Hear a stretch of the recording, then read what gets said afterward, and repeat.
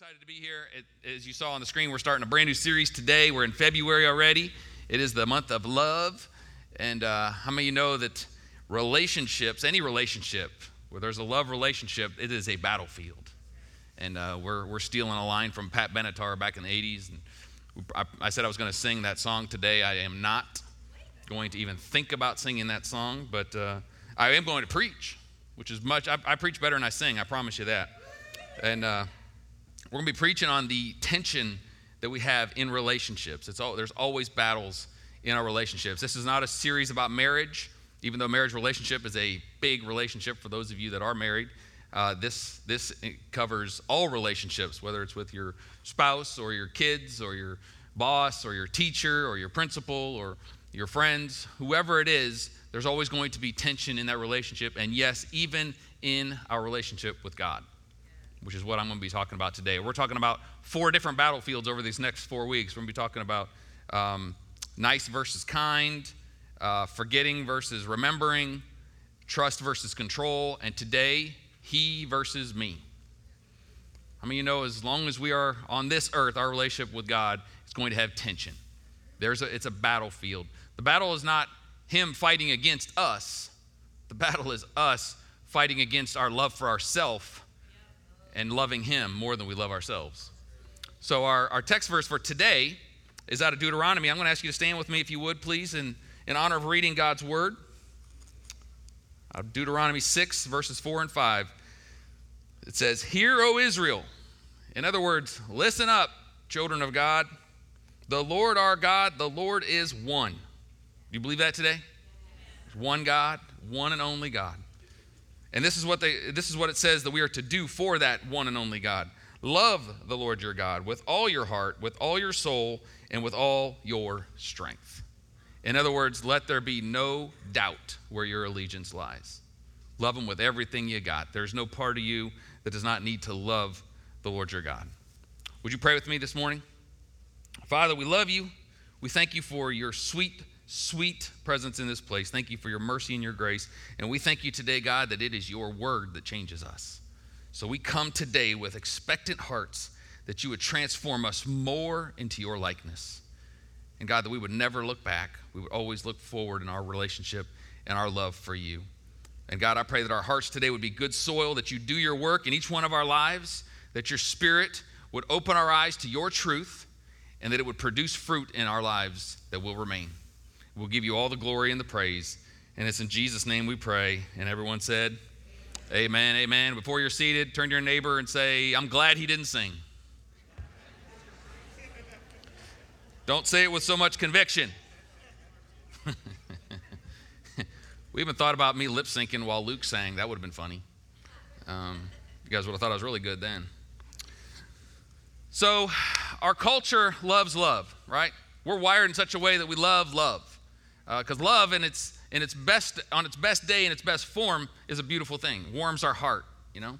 We love romantic comedies, rom-coms. We love love songs. In fact, we love love songs about love songs that we even hear sometimes. And in fact, in my research, I saw that about 60 to 65% of all songs with lyrics that are written about love. We love love. And God designed us that way because God is also love. So we love love, but the problem is that we have allowed our society, we've allowed our culture to define love for us. And our culture has lied to us.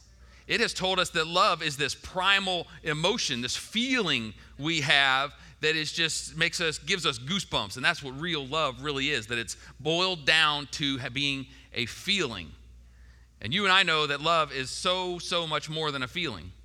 But sadly, we've allowed the world to, their viewpoint to infiltrate the church. You know, the world says in marriage, if you fall out of love with your spouse, you just divorce them. Or if you fall in love with someone else while you're married, you divorce them because you just, you fell in love with this other person. It's almost as if we are this helpless victim of love in our life. That, I just fell into love with someone and I can't control it. You know, I didn't want this to happen. It just kind of happened. I'm a victim of love. And we've allowed that to infiltrate into the church too, in some ways. That it's all about how we feel in the moment. And Even in friendships, it's about if a friend hurts our feelings, then we can reject them, we push them away, or we ghost them. Right, youth? We ghost them. If you don't know what that is, talk to one of the youth afterwards. They'll tell you. But it's about what have you done for me lately? It's about it's self-serving. What's in it for me? That's what the world says love is, and we've allowed that to infiltrate us. And we've even allowed those thoughts, that misconception of love, to even affect our love relationship with our God, which is really tragic if you think about it, that we are letting the world, who doesn't know God, doesn't care about God, affect how we approach our relationship with God. But we've done it. We've done it in many, many ways in our life. And we don't even have to, we don't have to allow the world to dictate how we are going to love in our life. We know that love is not just an emotion. We know that our emotions lie to us. We know that our emotions are basically the crazy uncle you stay far, far away from, and you don't trust him, right? That's what we do to our crazy uncle.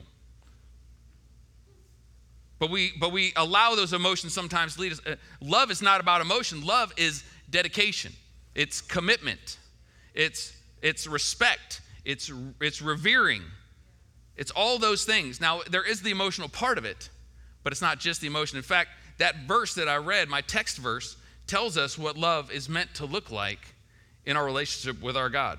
First of all, the Bible says that we are to love with all of our heart.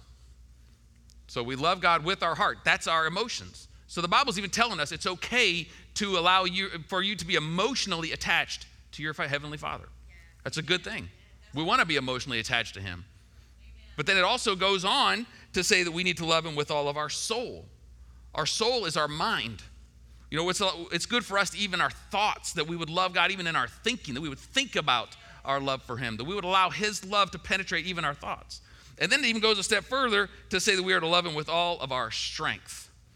And our strength is basically our will and our determination, that we are willing ourselves. We will not allow our will to take over, but we're going to let His will have place in our life. And that we're going to be determined that we are going to love Him. We're going to use our fortitude, even our strength, to love Him. And it's important that we have all three of these in our relationship with God. That we don't just let one, because if we're just riding on one, if you're just riding on your emotional feeling towards God, and listen, sometimes, especially in a church service and the worship's good, you get emotional and you hear a lyric in a song that just really stirs you and you get emotional, you might even cry, you might really get excited. That's a beautiful thing. But man, your love relationship with God cannot be based solely on that. Because then in those moments where the Bible says you're supposed to bring a sacrifice of praise, you're not willing to do it because you want to feel good. You want to get up in your feels, right? And feel good about how God feels about you, when in reality, it's so much more than just that emotional side of us. It has to have all three of those things. Emotion is a wonderful thing in relationship when the emotions are high. But man, our emotions are a dastardly foe when they're low. Man, they're low. They will lie to you. They will tell you all kinds of things that aren't true and cause you to make decisions that you can regret. So they can't be the driver in our relationship with God. And all of us would say that loving God is a good idea, right? Even the newest Christian, the most shallow of us all would say, yeah, it's a good idea to love God. I mean, it just makes sense. It's part of His plan for us is that we would love Him. But when we read that verse in Deuteronomy, and not only is it quoted there, it's quoted many times throughout the Old and New Testament of what it takes to really love God, it can seem like that's a little excessive, doesn't it? That I have to love Him with all of my heart and all of my soul and all of my strength. I mean, we wouldn't say that out loud, but that's how we feel sometimes, because that's a lot to ask of me to really love a God that I can't really even see with my eyes, considering all that I have to go through in a day to really, how does that even look? And I would challenge us today and say that probably a lot of Christians don't have any idea what it looks like to love God that way. And I'm hoping to help us today. Because I'll say this, Jesus doesn't lessen that verse in Deuteronomy 6 when He quotes it. In fact, He takes it to another level in Luke 14 when He's talking about what it looks like. He says in verse 26, if anyone comes to me and does not hate his father and mother, his wife and children, his brothers and sisters, yes, even his own life, he cannot be my disciple. So if we're going to love him, he's saying, if you're going to love me, and he doesn't mean to literally hate your father and mother, your wife, children, brothers, sisters. I know if you're a teenager, that might sound appealing. That's not what he means. He's saying in comparison to our love for him, our love for our family and those we care about should look like hate because there's such a big gap there. But then he goes on to say, yes, even your own life, you cannot be my disciple. Are you telling me that I have to love you more than I love myself? Absolutely. This is the battlefield between he and me. In fact, I'd go as far as to say, the greatest force in all the world that is keeping you from loving God with all your heart, soul, and strength is not the devil. It's not society. It's not non-Christians in your life. It is you. You are the greatest force keeping you from loving God with everything that he has called you to love him with. You notice, I mentioned this last week, there are no verses in the Bible that talk about loving yourself. We didn't need them. I don't need a Bible to tell me to take care of myself. That's innate. It's natural. I'm good with that. I'm good at it. Nobody's better at taking care of me than me. And God doesn't tell us that we have to take care of our. In fact, there's only one verse that I really found in the Bible that even talks about how we feel about ourselves in respect to our personal feelings. And it's in Ephesians 5:29. The Apostle Paul, he says, after all, no one has ever hated his own body. I guess Paul was never a middle-aged man. But that's not what he means. He doesn't mean his literal body. But he feeds it and cares for it, just as Christ does the church. That's the only verse that I can even find that talks about how we care about ourselves, because we all know that we do that naturally, and it's in all of us. So, how do we do it? Because, every good initiative that God gives us, every good command, every directive, every good thought that he gives us and equips us to do and commissions us to do, for every one of those, there is the opposite of that too. There is a force working against that, whether it's our flesh, whether it's the enemy of our soul, whether it's society, whatever it is. For every good thing that God asks us to do, there is an equal force trying to keep us from doing it. And we have to be aware of that tension. We have to be aware of the fact that we are on a battlefield in our relationship with God. So I want to give you a few of these tensions of the battlefield of he versus me. And the first one, we're going to look at his posture, God's posture in our relationship with him. And that is the battle of give versus get. And let me explain. First of all, as a Christ follower, it's safe for us to say that we want to love God. I think that's a given. If you've given your life to Jesus, if you've received his work on the cross for your forgiveness and for your sanctification, there's a natural response that we know we want to love God, especially when we see what he has done for us. But here's the thing, and I want to be very clear in talking about this, that we have to first be able to receive his love for us before we can give him our love. See, if our response to him is based on, well, he did this for me, he died for me, he came and he paid for my sins, he paid this insurmountable debt that I could have never paid on my own, which is all true, and our response is to do that because he was generous to us, so we need to respond in kind. The Bible tells me I need to, deny myself and live for him, and we do it based on what he's done for us. We could start out well, but eventually we will lose steam. Because the number one foundational thing that we need to understand and know if we're going to really love God is to understand his great love for us. And I can tell you today, church, there's a lot of Christians out there that don't have an understanding of his great love for us. They're doing what they're doing. They're trying to serve him. They're trying to live for him based on, well, I know what he did and I know what the Bible says I have to do. But it's not based on a revelation of his love for us. The reason he did those things for us was not because he looked down and said, oh my goodness, look what the human race did. They messed up. They brought sin into the world. They're never going to be able to pay this debt. No one else can do it but me, so I'm going to have to go do it. And they're going to owe me big time when I do it. Right? That's not him. That's not what he did. In fact, 1 John 4:19, the Apostle John tells us, he says that we love because he first loved us. Romans 5:8, God demonstrated his love for us in this, that while we were still sinners, Christ died for us. So his death for us was the demonstration of his love. Not, oh no, I have to go do this for them because they messed up. It was because of his love. John 3:16 says, for God so loved the world that he gave his only son, that whoever believes in him will not perish, but have eternal life. It's all based on his love for us. And we cannot give him love until we receive his love. You can't love God if you've never received his love. We love him because he first loved us. Okay? And some of you may be sitting here and saying, you know what? That's news to me. I've never had that. I've never really understood God's love for me. I've never experienced it in that way where I've felt an overwhelming sense of just how much he loves me. It's been more of an encompassing, overarching thing of God just loves the world, and I'm just lucky to happen to be one of the people in the world. It's not like that at all. You can personalize every one of those scriptures. For God so loved me that he gave his only son. God demonstrated his love for me in that while I was still a sinner, he came and died for me. I love because he first loved me. We can personalize these, and it's imperative that we understand and we build the foundation of loving God based on his love for us, not just in response to what he did for us. It's a small mind shift, but it's a big deal. And it's very, very important that we understand it.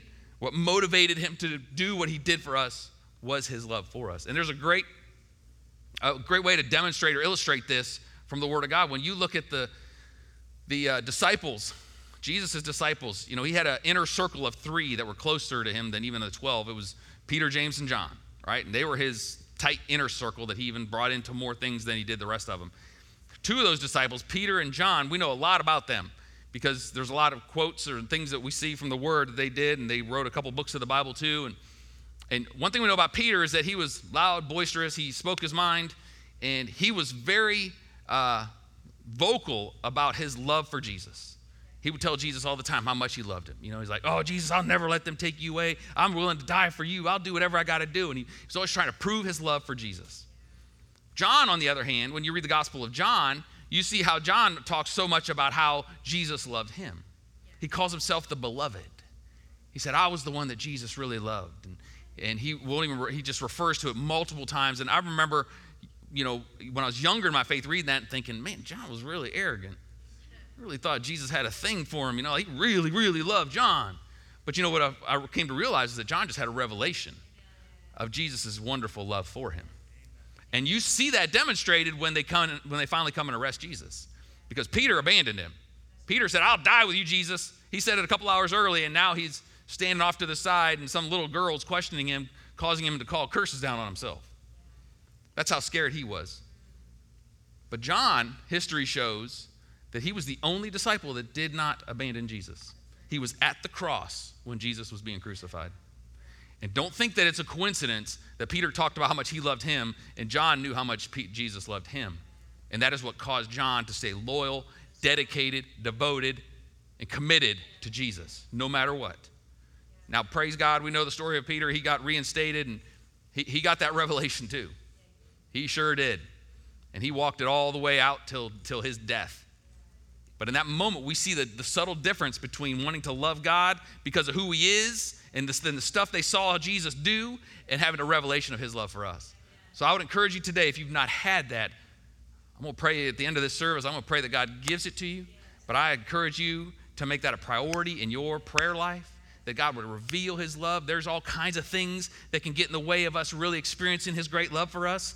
It could be an earthly father that let you down, and it's hard for you to even comprehend that a heavenly father could love you unconditionally and passionately enough to come die for you when you've been mistreated by men in your life or leaders or bosses or fathers, whoever it is. But I'm telling you, God can give you that revelation. He can reveal it to you in ways that no one else could tell you with words.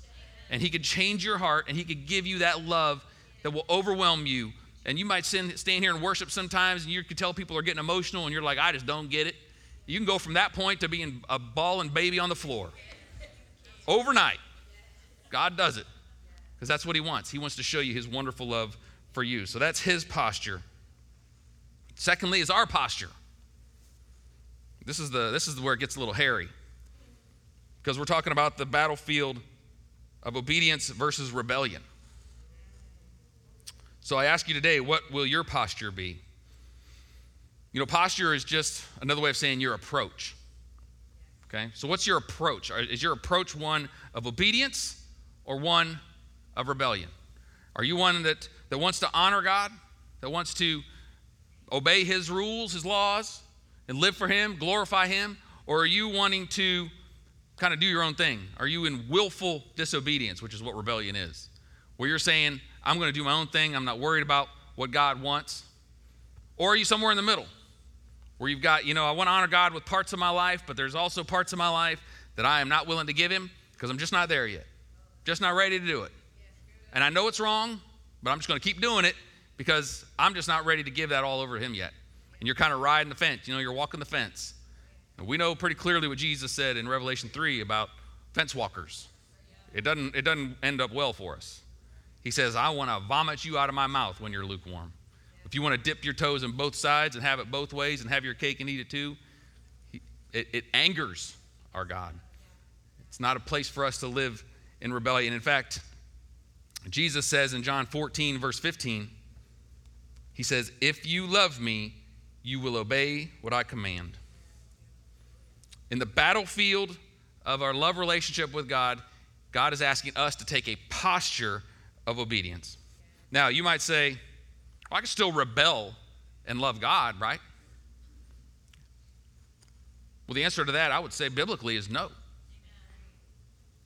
You can't be in willful rebellion to an authority and say you love them. When I was a teenager in my later teens, and I had a curfew, and I'd stay out past curfew because I knew my parents slept like bricks, and I would sneak in the kitchen window because I knew where the squeaks were coming in the main door, and I'm sneaking in the kitchen window every night at 4 a.m. and going to bed. I was not loving my parents. Now, I had the emotional attachment to them. I cared about them. I didn't want them to hurt. I didn't want anything bad to happen to them. I needed them because I needed a house to sleep in. I needed clothes and food, but I didn't love them. I wasn't respecting them. I was saying that my way is better than yours. Your rules are ridiculous. I'm smarter than you. I'm going to do things my way, and you're just going to have to be oblivious to it, which hilariously later in life, I remember talking to my mom and kind of confessing it, 20 years later, and she just laughed. She said, I knew it. You weren't hiding nothing from me. I was praying God to make you miserable. No, I'm just kidding. But when I was doing that, I wasn't loving my parents. And when we're rebelling against God, we're not loving God. We're not honoring him because love is about honor, respect, dedication, commitment, devotion, reverence. We're not doing that when we're walking in rebellion and doing what we want. Rebellion says, I want to do what I want to do and when I want to do it and how I want to do it. And that's what we do when we say there's areas of my life that I know are displeasing to you, but I'm not giving them to you. So we're taking a posture of rebellion. Now, when you're taking a posture of obedience, it doesn't mean you never mess up. It doesn't mean sin's not any part of your life anymore. As long as we're wearing these little flesh-colored things and walking on this earth, we're going to be having to deal with sin. But there's a difference between making mistakes and messing up and having a posture of obedience and embracing and gleefully, willfully living in the rebellion that we want to have. And in some cases, we've even seen where people have adjusted or reinterpreted the Word of God to suit their needs to want to be able to feel okay in their rebellion. Where we've said, you know what, God can just turn a blind eye to some of this stuff. I'm paying my penance. I go to church. I'm a pretty good person overall, but you know what? I just can't think that God is not okay with me sleeping with my girlfriend. I just think he's going to just be okay with that. Or he's okay with the fact that I lose my temper. Or he's okay with the fact that I have pride in my life, or I have road rage, or have these issues in my life that I'm just not willing to give to him, that I've just kind of embraced it and said, well, this is kind of who I am. I need affection and I'm not married, so what am I supposed to do? And we've justified it, but what we're really doing is taking a posture of rebellion. And I can tell you, church, that's a scary place to be. Because it's a slippery slope once we go down that road. Because conscious disobedience is idolatry. And that's a hard word. And I don't like it either. But man, it really makes me check my heart when I have those areas in my life where I'm thinking, God, I'm just not ready to give this to you yet. I'm just going to give me 5 years and then I'll let you work on it, But I'm actually embracing it. The Bible's clear. I believe the heart of God is clear that idolatry is alive and active in the church today. Now, it doesn't look like it used to look. We've given it a facelift. It used to be you worship a golden calf or statues or monuments or some weird deity. We don't do that anymore. We're smart enough not to do that. But anytime we elevate our will over God's will, our will becomes an idol in our life. It becomes an idol. And it's very clear that that's exactly what it becomes, because we are consciously saying, God, stay over there. I got my thing over here. And to think we can go in and out, we're deceiving ourselves. God wants our obedience. Samuel, when he caught Saul, when Saul did not do what he was supposed to do in one of the battles he went into, and Samuel found out about it, look what he said to Saul in 1 Samuel 15:23. For rebellion is like the sin of divination, which is witchcraft, and arrogance like the evil of idolatry. So what Samuel does here is he lumps it all together. He's saying rebellion, witchcraft, arrogance, idolatry. He lumps it all together in this witch's brew of idolatry. He's saying what you're doing when you're arrogant and you're thinking that you can get away with something, or you know better than God, or you're just going to do this, it's idolatry in our life.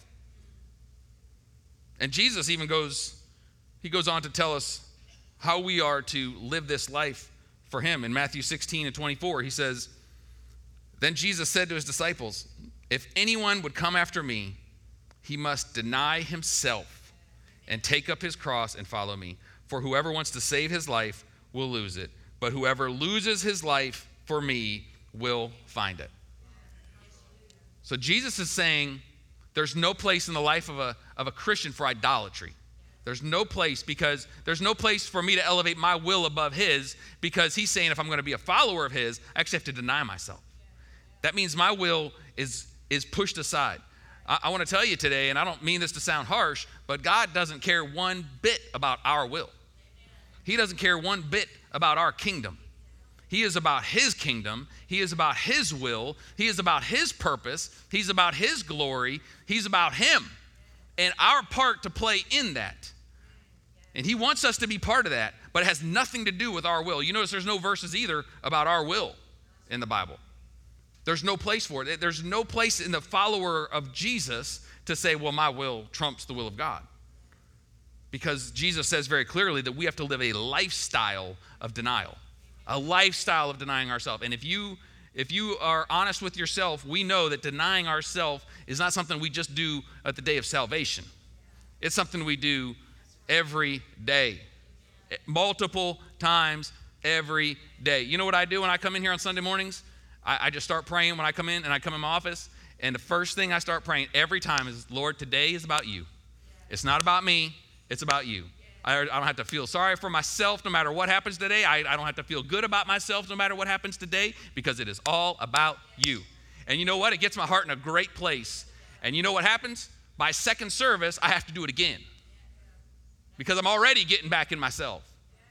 In worship, second service, almost every Sunday, I'm like, Lord, it's all about you. In fact, when we were singing that, it's all about you today, I was like, thank you. Thank you for the reminder. It's not about me. It's about you. We have to deny ourselves all the time, or else we will become idol worshipers for our own will if we're not careful. And listen, the blessing that comes from obedience is beautiful.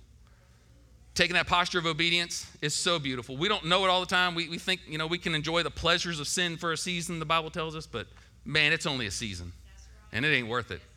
Jesus doesn't just have us follow his way because it's the right way. There's blessings that come with it. In fact, he promises us that in John 15, one of the best chapters in all the Bible. In verses 9-11, it says, as the Father has loved me, so have I loved you. Now remain in my love. Remaining in his love is a full-time job. If you obey my commands, you will remain in my love, just as I have obeyed my Father's commands and remain in his love. And I have told you this so that, here's why. This is why it's important to obey his commands and remain in his love. So that my joy may be in you and that your joy may be complete. Man, if you want the joy that surpasses all understanding, it comes from a posture of obedience. It just does. There is a supernatural occurrence that happens. The joy that surpasses understanding, the joy unspeakable that we can have in our life is a supernatural thing that we cannot get on our own. No money can get it.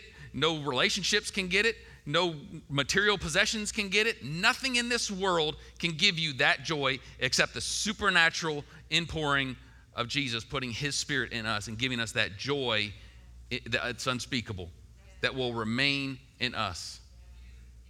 Here's the thing. The posture of rebellion, it makes us dumb. Sin makes us dumb. It really does. I speak from experience, church. It makes you dumb. But the posture of obedience brings joy. Brings joy into our heart. And it's so beautiful and so worth having in our life. Okay, the third and final one.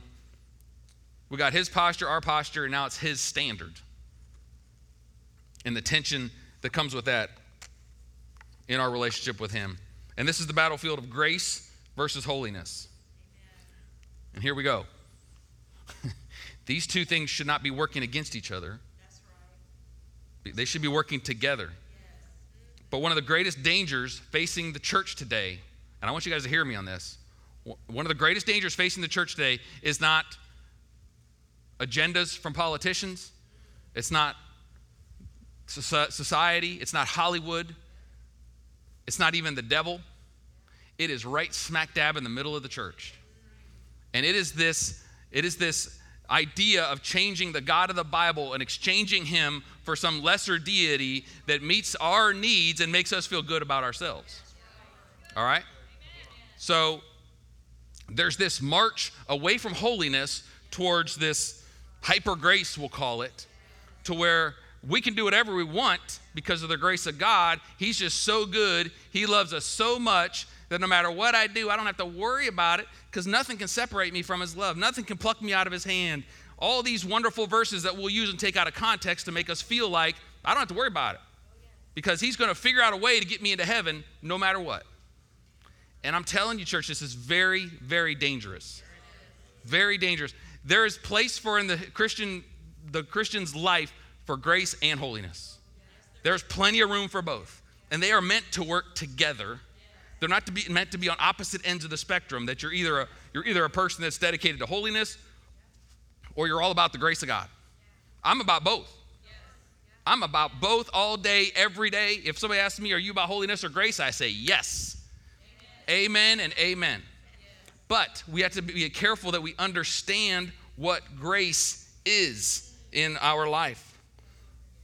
Because, and I'm going to get to grace in a minute, but the thing about glossing over sin and willfully just embracing it and having this rebellious posture in our life because of grace and assuming that God's just going to somehow figure out a way that he's going to just overlook it all tells me that those that believe that don't really understand how God looks at sin. Because I can tell you today, without question, God hates sin. He hates sin. Now, he loves us. In fact, he went to the cross because of how much he hated sin. And the Bible says in Hebrews, where is it? Hebrews 12, second part of verse 2, it says, for the joy set before him, he endured the cross, scorning its shame, and sat down at the right hand of the throne of God. So God hates sin so badly that he didn't even worry about the shame that the cross brings. He went to the cross for us because that's how much he hates it. Because he knows that sin separates us from him. Sin causes us to have shame and to hide from God. And he said, I don't want you to hide from me. I'm going to make a way so that you can be with me. And his hatred of sin is demonstrated by what he had to go through to pay the price for our sin. Think about this. Jesus didn't pay for our sin by getting punched in the face. He didn't pay for our sin by getting spat upon. He didn't pay for our sin by getting his beard pulled out by the roots. He didn't pay for our sin by getting a crown of thorns smashed onto his head, sewing it to his head. That's not how he paid for our sin. He didn't pay for our sin by getting scourged, by getting flogged, and his skin literally filleting. That's not how he paid for our sins, just by that. He didn't pay for our sin by carrying a cross up a hill to Golgotha. He didn't just pay for our sin by getting nailed to that cross. He didn't just pay for our sin by getting a spear shoved into his side. He didn't just pay for our sin by dying the most gruesome death you could ever possibly imagine and his head swelling to twice its normal size. It wasn't just one of those things, it was all of those things. And that shows us what God thinks about sin. Amen? So if God hates sin that much, why would he do it in such a way that he's just letting us continue to sin and he's just going to forget about it? It's not who he is.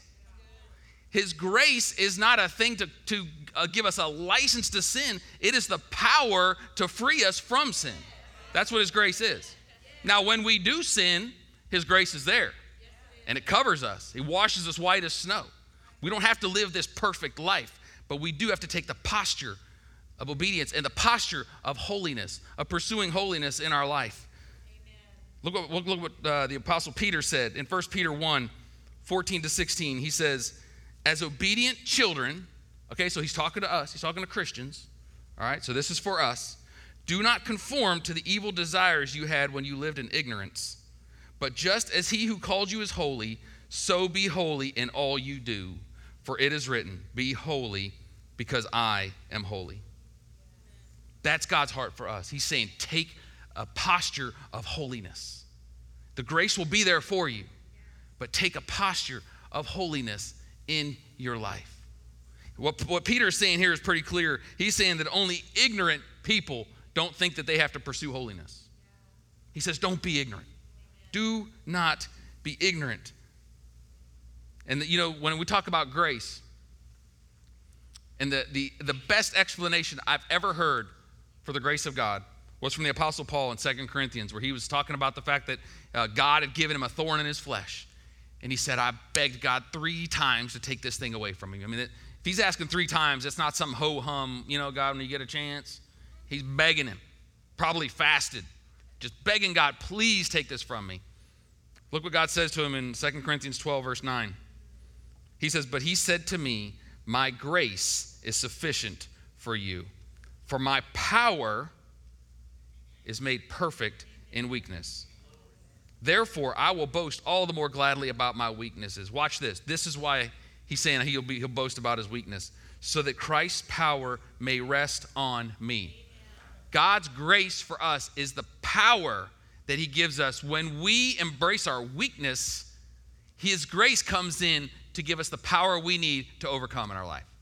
That's what grace is. It is a supernatural act of God in our life. It's not just a general God-forgiving sin. It's also a supernatural act of him working in us, empowering us to not only take that posture of holiness, but to be transformed into his likeness, to have the power we need in those moments of weakness to be able to resist temptation, to have the power we need in those moments of trial to still have joy and hope and peace in him. It's his grace that gives us the ability during a pandemic to have a peace and a trust in God. That's his grace. That's exactly what it is. It's not anything else but the grace of God working in you and me to give us what we need to have his perspective and to be able to persevere in our life. That's God's grace for each and every one of us. And he calls us to holiness, but he gives us what we need to help us to live that holiness out in our life. And confusion about this is what affects our love for God in enormous ways. Because God says you can't love me and adhere to the past, to act like you did when you were ignorant and didn't know who I am and what I do. That's right. He says, I paid such an incredible price for you to be able to be free. Yes. And he doesn't settle for anything less than us pursuing that. It's not about saying a quick prayer one day and then just thinking we're good to go, we're on our way. This is a lifestyle. It's a lifestyle of denying ourselves and taking up our cross and following him. It's a lifestyle of giving ourselves to him and dedicating ourselves to him every single day.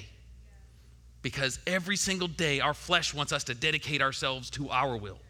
Every single day. I've never had a day in my life where my flesh said, you know what, I'm not going to get up today. I'm going to let you have it and just let God have his way today. Never had one of those. I don't think I've had a 3-hour stretch that I had one of those. It's all the time. My flesh is powerful. My flesh wants what it wants, and it doesn't want what God wants.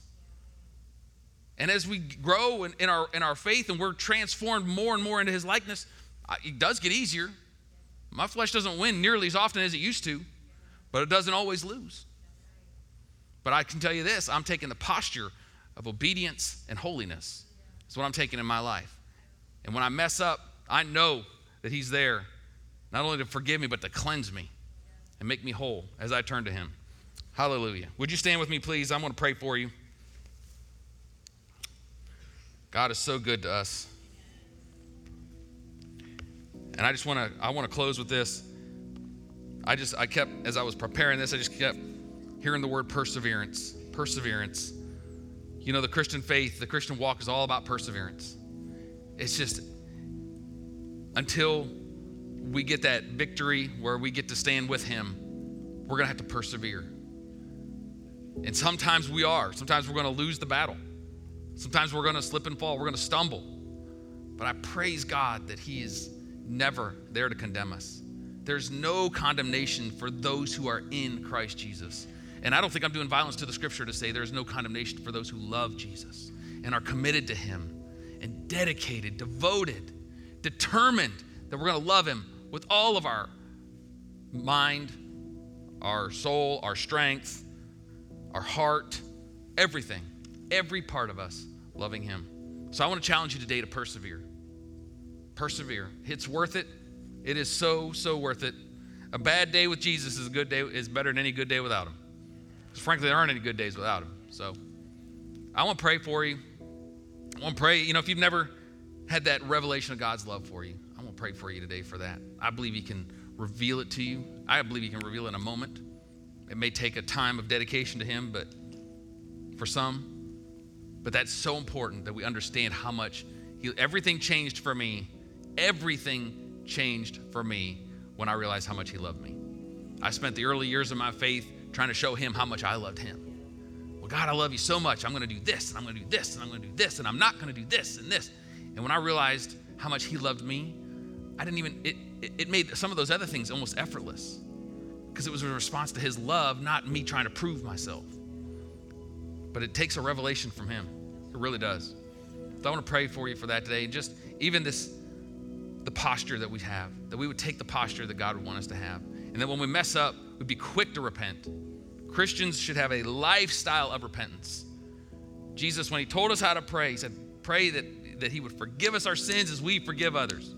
That's how Christians are supposed to pray. Always repenting. If you got all the sin whipped in your life and don't have to deal with any of it, praise God, come up here, you can preach for us. But I promise you, nobody can come up here and do that. So we should be having a lifestyle of repentance, and so that our posture looks more and more all the time like obedience and holiness than it did before. So let's pray. Just receive this prayer today. Father God, we do love you. We thank you that your word is true. Lord, it does transform us. God, I thank you that we have your word. It is so beautiful, such a precious gift that we have. God, we thank you today for your love, for your great, great love for each and every one of us, that you demonstrated your love for us in what you did for us. And it was all birthed out of your passion for each one of us. Lord, I pray for those here today that have never experienced it. They've never experienced your love for them. They've never had that revelation of just how much you love them, that you didn't just die for the sins of the world, you died for them. God, I pray you'd give them that revelation today.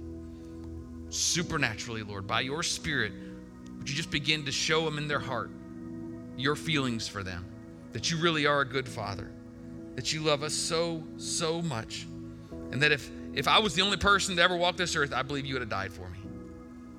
And Lord, I pray that be real for everybody in this room, everybody under the sound of my voice today, that we would experience your great, great love, and that would be the foundation of our love for you. Lord, we don't want to just strive to love you, to show you how much we love you because it's the right thing to do. We want to do it in response to your love for us. Would you give us that revelation today, Lord Jesus? And God, I pray that you would help us to take a posture of obedience, a posture of holiness, and that we would walk in your grace, God. Lord, we repent where we have walked in willful rebellion, where we have made decisions to keep you out, Lord. We just tell you today we're inviting you in. Lord, would you help us to be transformed into your likeness?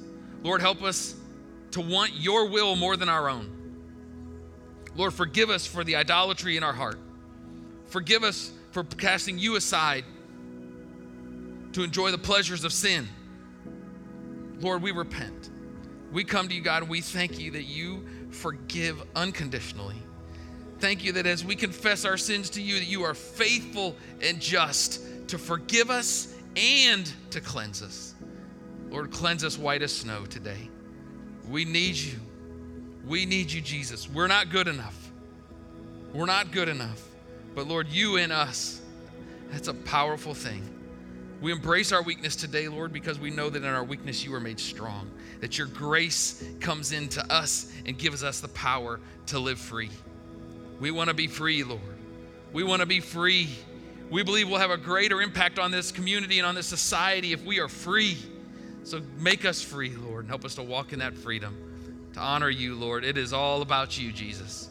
Help us to help your kingdom come and your will be done in our lives and on this earth, just like it is in heaven. We honor you and we glorify you. And it's in Jesus' precious name that we pray. And all God's children said, amen. Amen.